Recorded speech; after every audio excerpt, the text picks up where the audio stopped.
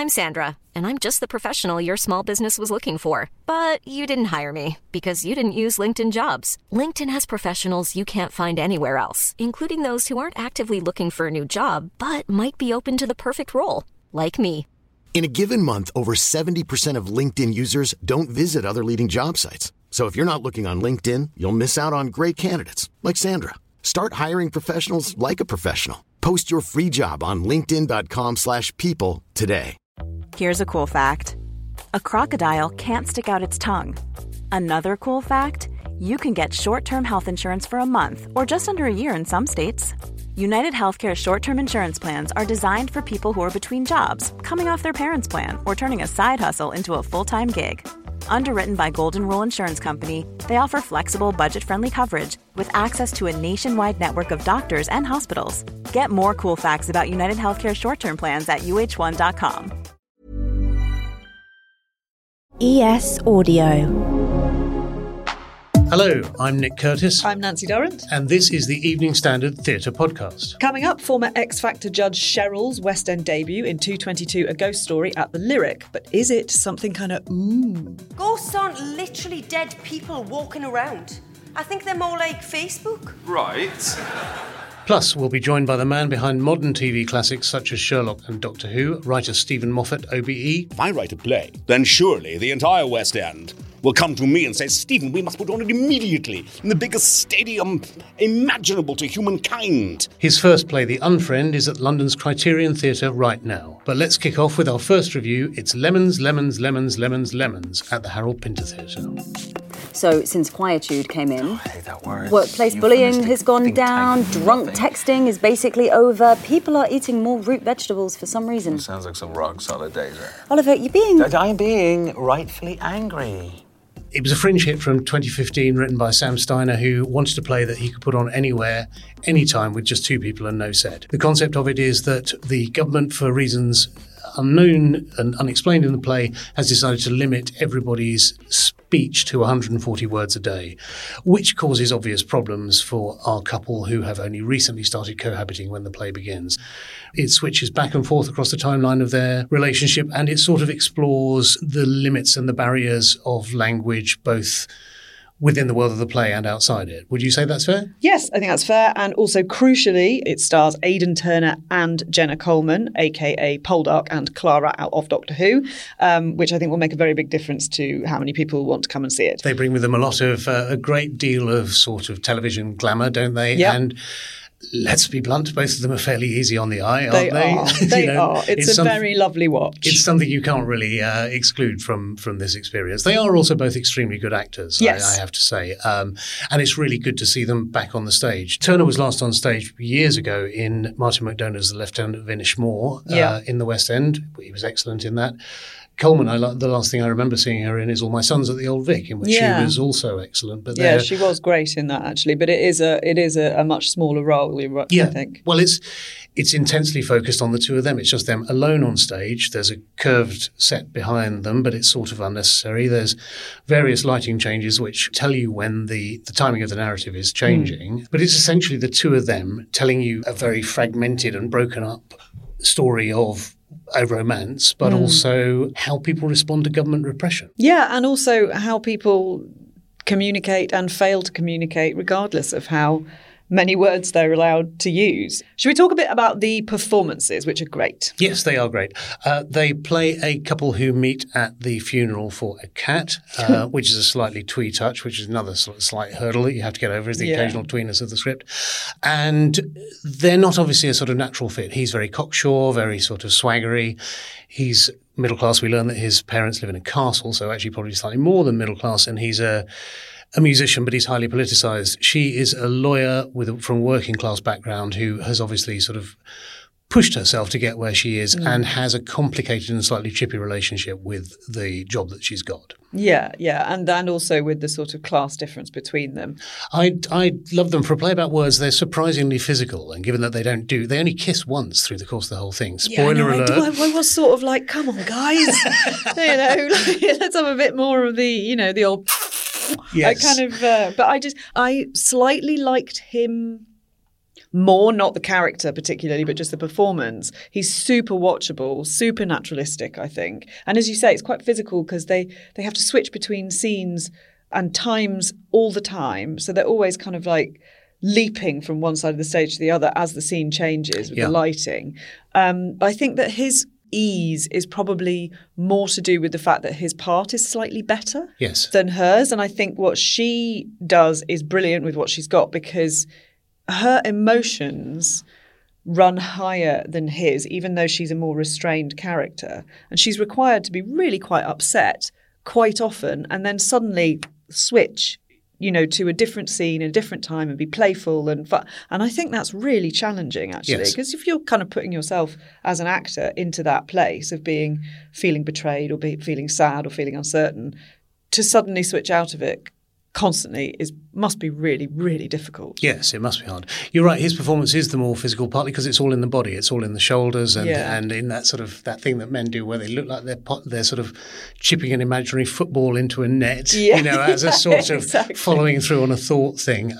Whereas hers is all in the head and the neck, in the sort of, as if she's taken aback or suddenly stumbling over something he said. Because he's quite a mansplainer, and one of the ideas in the play is what happens to a mansplainer when he's only got 140 words to mansplain things. That was the thing. One of the things, just to go back to the concept a bit, that I liked about it is that it's an endlessly flexible metaphor for lots and lots of different things, for non-communication, for political repression, for inhibition. It seems to fit lots of different layers. I found it sort of resonant of lots of current government policies to restrict protest and striking. Yeah, he couldn't have known, but my God, what a perfect time for that, because Aidan Turner's character is part of a protest movement, and they talk a lot about, whether or not it should be made an exception that you should be allowed to protest in more than 140 words. And it couldn't be better timed. And there's a bit in the play where Turner's character points out that Parliament has declared an exemption on the 140-word limit, which, as Turner said to me when I met him to interview him before this play, because, yes, I did meet Aidan Turner, fans. If you haven't read that interview, by the way, it's really great. It's on the website, it's so still check available, it out. Yes. As he said to me in that interview, this is a perfect metaphor for Partygate. It's sort of, don't do as we do, do as we say. Obviously, there are more severe ramifications of the concept of the play if you look at more repressive regimes overseas. Yeah, I mean, I think it's I found it both a stimulating thought experiment and also quite a moving love story. Perhaps this is the newspaper editor in me, but I spent quite a lot of the scenes when they were word limited with my mental red pen going, oh no, you wouldn't say that. All the articles would be gone. You'd never say me. You'd never say you. You'd point anything where you could, do a physical act to show what you were saying you would do. I was kind of editing the already edited script in my head because I thought, well, how would I do that? And actually I started to feel a bit sort of like that in the scenes where they didn't have enough words, because it was just, it's actually really quite stressful. Yes. They start some of the scenes by declaring how many words they've got left, each of them. Sometimes there's a wild disparity which leads to an imbalance of power, that one of them can speak and the other one can't. And I really like two moments. One where the first time Oliver Turner's character says, I love you. And then you see them saying I love you to each other in very different situations. So sometimes it's flippant, sometimes it's offhand, sometimes it's terse and annoyed. Yeah. Similarly, there's another moment where they talk to each other, they use the phrase, I really need to tell you something. And that is played out again in lots of different ways. Yeah. And it's a real challenge for the actors, which I think they do extremely well. Yeah. There are slight moments of ick in this. They invent these sort of cheats around things. So instead of saying love you to one another, they say love oo. Yeah, yes, I think Boke would have had to have been one of our 140 words. No, I enjoyed this, and it's 85 minutes long. You can get out in time for a late supper in the West End. So to go with the word limit thing, as I think I said in my review, what not like? After the break, we'll be talking to TV legend Stephen Moffat about his West End debut play, The Unfriend. We'll be back after these.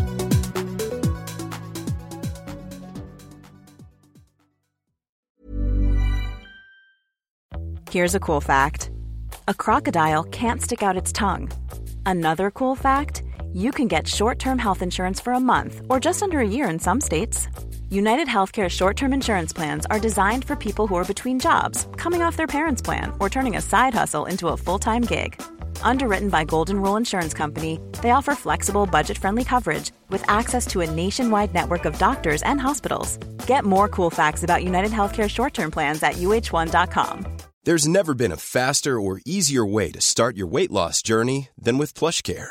PlushCare accepts most insurance plans and gives you online access to board-certified physicians who can prescribe FDA-approved weight loss medications like Wegovy and Zepbound for those who qualify.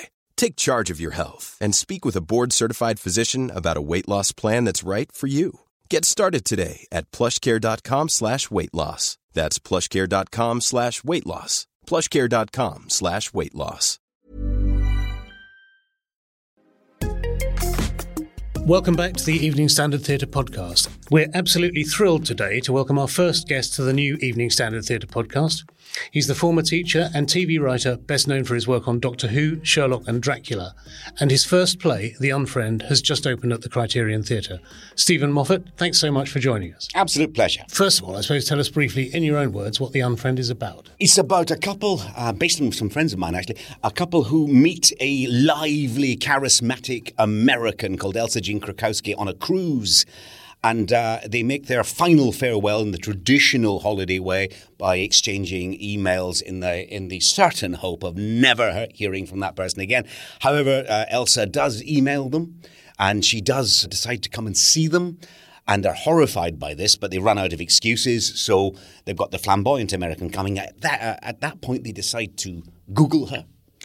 And discover that, as they put it, what is the single worst thing you can find out about someone who's coming to stay?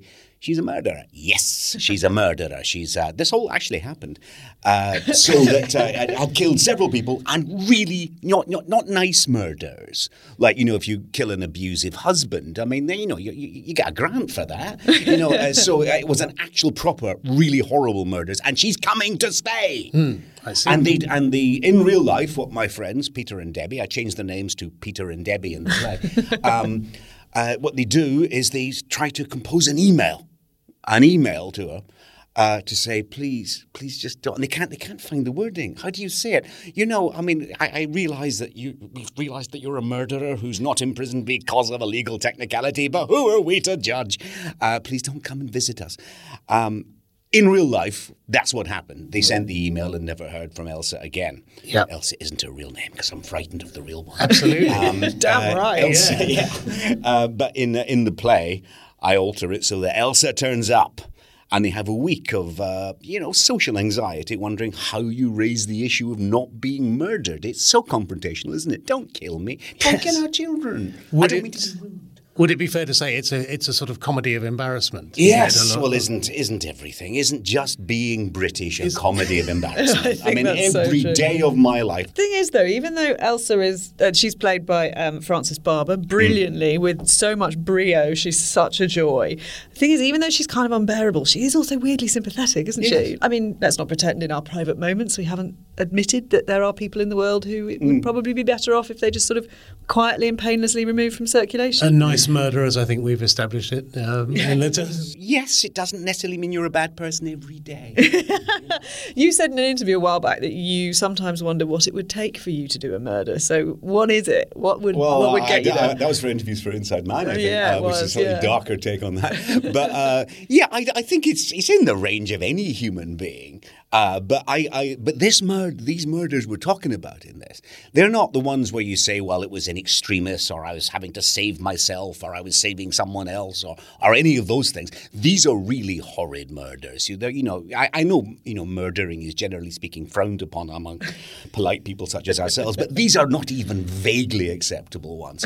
This is somebody who's okay with murdering, which has given her a slightly relaxed air. Yeah, she's cool with it, isn't she? Yeah, she's in touch with her emotions in a way that the Peter and Debbie aren't, shall we say. Absolutely. She doesn't bottle up that perfectly normal psychotic impulse.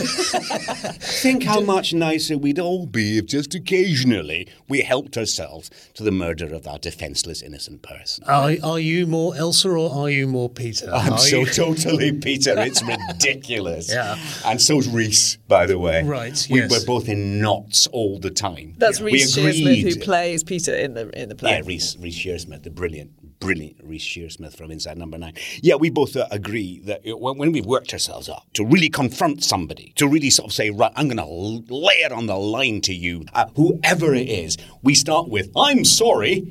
I mean, I'm sorry is not the way you lead, is it? And it's out my mouth before I can say anything. I'm sorry. I realise you've had a lot on, but I've already lost, haven't I? I've already made their excuse and apologised. Why don't I just leave backwards? So if a murderer turned up at your door, you'd be hard pressed to turn them away, would you? You'd have sort of Jeffrey Dahmer in your spare room. Listen, I would have no problem in getting my wife to say.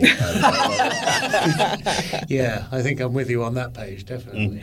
Rhys's character Peter, he loves also being cross about things. Do you like? I mean, are you someone who just sort of loves getting riled up at the news? Yes, I'm constantly complaining about things that I can't remember fully, and I've noticed that, like a lot of people, I've become an expert in so many things recently. Isn't it funny? I'm an epidemiologist right here and an economist at the same time. Previously, I knew nothing about that. But then suddenly, I knew everything about viruses, how they spread, and how it might affect the economy. I marvelled at the inside coming out of my mouth as I complained about how everybody wasn't doing exactly what I had just thought of. Yeah, absolutely. Yes. Why a play, Stephen, at this stage? I mean, you're obviously kicked me out of television. It was this or greetings cards. I originally, when I was very, very young, which you can't see me on a podcast, I'm not anymore. That's what I wanted to be, was a playwright. I wanted to write plays. And then I sort of fell into television and accidentally got paid quite well. So I thought I just stayed there for, 30 odd years. The way you do when someone hands you a check. Yeah. When Peter, the real Peter, whose name is Peter, told me this story. The moment you hear that story, that's a play, isn't it? Yeah. You somehow, if you did it as a TV thing or a movie, you'd have to see the other bits outside the house. Yeah. You'd have to see Elsa on the boat. You'd have to have know flashbacks, wouldn't you, to actually her crimes? Because that's what, the slight literalism of television does that. But God, I can even see the Netflix version in my head already. Isn't it depressing? It's just you'd have too much. Yeah. Whereas just by, for the most part in the play, you just see the living room. And you don't have to account for that when you're doing a play. You don't have to explain that. If I was doing the TV version, then I'd have to account for the fact we never leave that room. You just see that slice and you only get a sidelong glance at Elsa or indeed Peter and Debbie. And I think that was just right for that. Also, I just come out of Doctor Who and Sherlock, and I was just going into another couple of huge projects, and I just wanted to do something different to prove I was still young and vibrant. It didn't work. I think it did. I love the fact that just an amuse-bouche to you is a West End play. Oh, come now, I didn't know that. A mild diversion. Yeah. No, I wrote a play. Listen. I mean, before anyone thinks that I'm powerful or useful or effective in any way whatsoever, the first thing I did when I left Doctor Who and Sherlock was get very pumped up about how great I am. I mean, not just because I'm an expert epidemiologist and economist, but because I'm a great writer. And I thought, if I write a play, then surely the entire West End will come to me and say, Stephen, we must put on it immediately in the biggest stadium imaginable to humankind. And I thought that's why I wrote a play, and nobody wanted it. I mean, I sent it to theatres and they didn't reply, and I was thinking, I see. Wow. This is life outside the TARDIS, is it? I mean, it's all Chris Chibnall, this isn't it? Will be welcome news to writers all across the country out there, I imagine. Yes, young writers, you'll still get turned down and ignored when you're successful.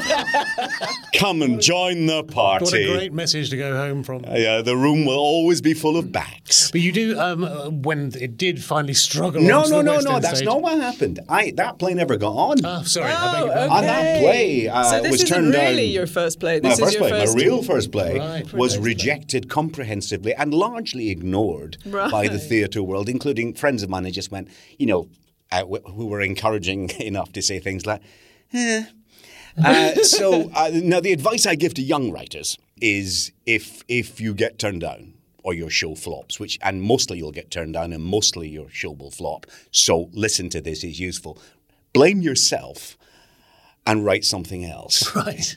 So I thought, and now finally I thought, oh God, that sounded so heroic when I said it. Didn't it? It sounded great and wise and mighty as I spoke from Mount Olympus. And then I came down off Mount Rushmore and said, all right, I now have to write another play and follow my own advice. So I wrote a second if it play. isn't the consequences of my own actions. Yes. One quick question I did want to ask you, with reference to your career in Doctor Who, is why don't we see more sci-fi in the theatre? It's an imaginative space. You would think it's a space where you can do anything. Me and Russell are always saying, what's wrong with the story? There aren't death robots. This is what more theatre death bots needs. in this. More death robots. Yeah. West End producers, take note.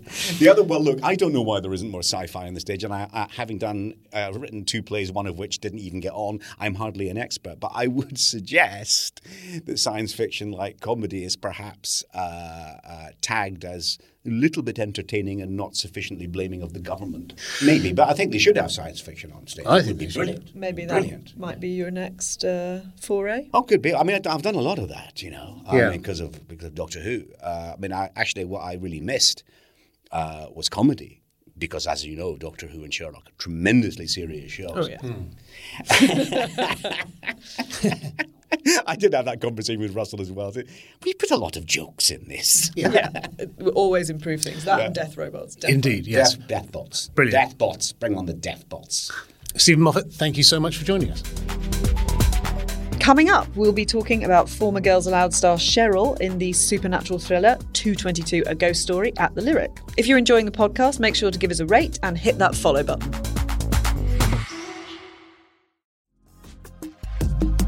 So, let's talk about 222. Yes, let's. What are you doing? Putting the crucifix up? Well, that was his idea. No. Mine. I'm getting Frank's hammer. Jenny, this has gone on far enough. Come back inside. Let's talk about this. Nothing to talk about. I'm looking after my child. Our child. Give it to me. No. I thought Cheryl was pretty good. Yeah, whisper you? it. Yeah, I think she is pretty good.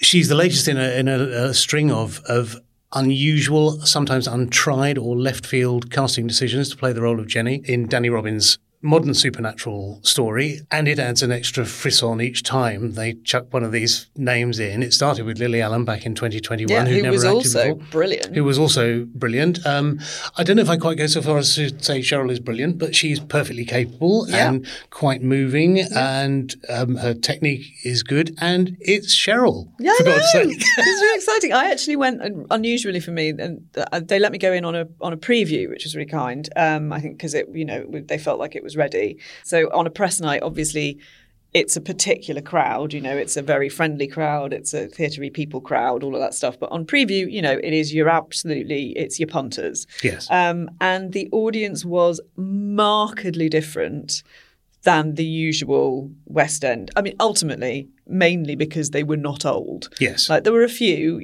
of the kind of straight play, grey hair types, but it was actually it was very much more a kind of like night out in town crowd. Yes. And this was on like a Sunday at 6:00. There was a real buzz. People were really excited. When it started, those stories about Elizabeth Taylor in Private Lives, how every time she came out, when she was playing it with Richard Burton in the West End, she came out and every time she walked out, everybody gave her a standing ovation literally for turning up, and she'd be like, oh, thank you, thank you, thank you. And then she'd start acting. And obviously that didn't happen, but although it would have been funny if it had, but when the lights went down, there was whooping in the audience, which is only because it's got Cheryl. Yes, in it, indeed. And it was actually, I think everyone was just like, pleasantly surprised that she was really. I really enjoyed her performance. I really enjoyed her performance. She uses her own accent, which is nice as well, and a bit of a surprise given the previous actors who played it, as we say, Lily Allen, who was using received pronunciation. Yeah, I and then presume, Laura Whitmore as well. Laura Whitmore, Mandeep Gill, who've done it in between. She's quite natural on stage. I think slightly stiff at moments, but I think she's got a great gift for empathy, Cheryl. I mean, that's what made her so good on X Factor, and she's got those huge sort of sympathetic eyes, and you stare at them on stage and you just think, yes, I believe this woman is scared to death and worried that her new home in Hackney that she and her husband and their 11-month-old daughter have moved into and are stripping back and rebuilding is haunted. Yeah. The one that I've seen, the only other person I've seen who's done it was Lily Allen. And as I said, I really liked her performance. And I think that Cheryl is a bit more harassed. She's a bit more like very tired mum of an 11-month-old child. There's a little bit more of that kind of crossness in her rendition of Jenny. But I think it really works. And to be honest, like if you were married to Scott Kareem's Sam, then frankly, I would be harassed and cross all the time as well. Because God, the West End's packed with mansplainers at the moment, isn't it? It's mansplain season out in the West End. He is so annoying. He's really annoying, which again was a slight surprise to me because I remember Hadley Fraser doing it opposite Lily Allen, and he seemed a much more sympathetic character. You're right, the two characters seem much more angry this time. It's a much shoutier play and it's slightly coarser and less tonally varied because of that.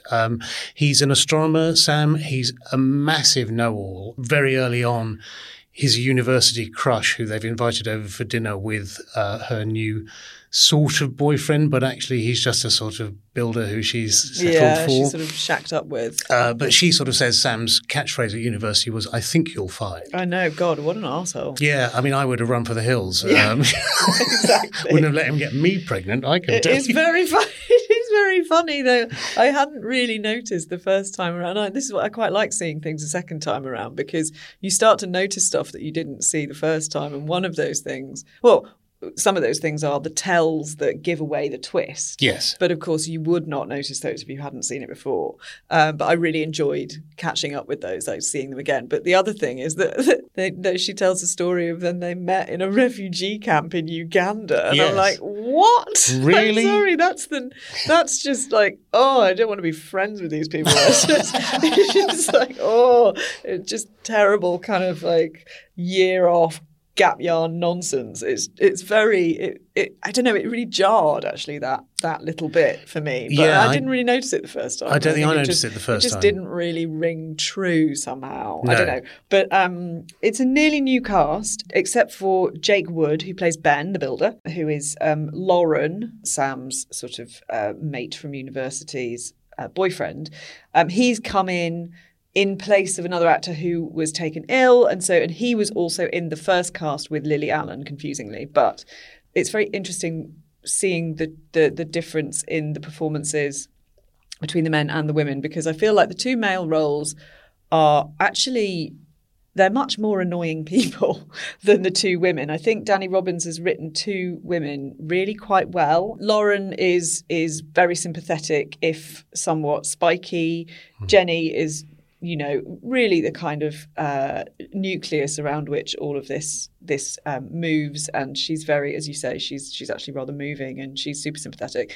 Louise Ford plays Lauren, and her and Cheryl together, I think they anchor it in a way that kind of keeps you interested in it and stops it from being sort of naff and ridiculous, because there are kind of hilarious sort of screams every now and again, and and kind of mad lighting, and it is a little bit silly. It's a little bit silly, and it's a little bit phony. It's very obviously sort of rigged to make you jump out of your seat. But it doesn't really pretend to be anything else, does it? But one of the things I love about it is that juxtaposition between sort of old school silly jump scares and quite interesting contemporary ideas and modern takes on the ghost story. And part of it is the dynamic between superstition and rationalism and the sort of idea of a ghost being an old school thing and the modern world.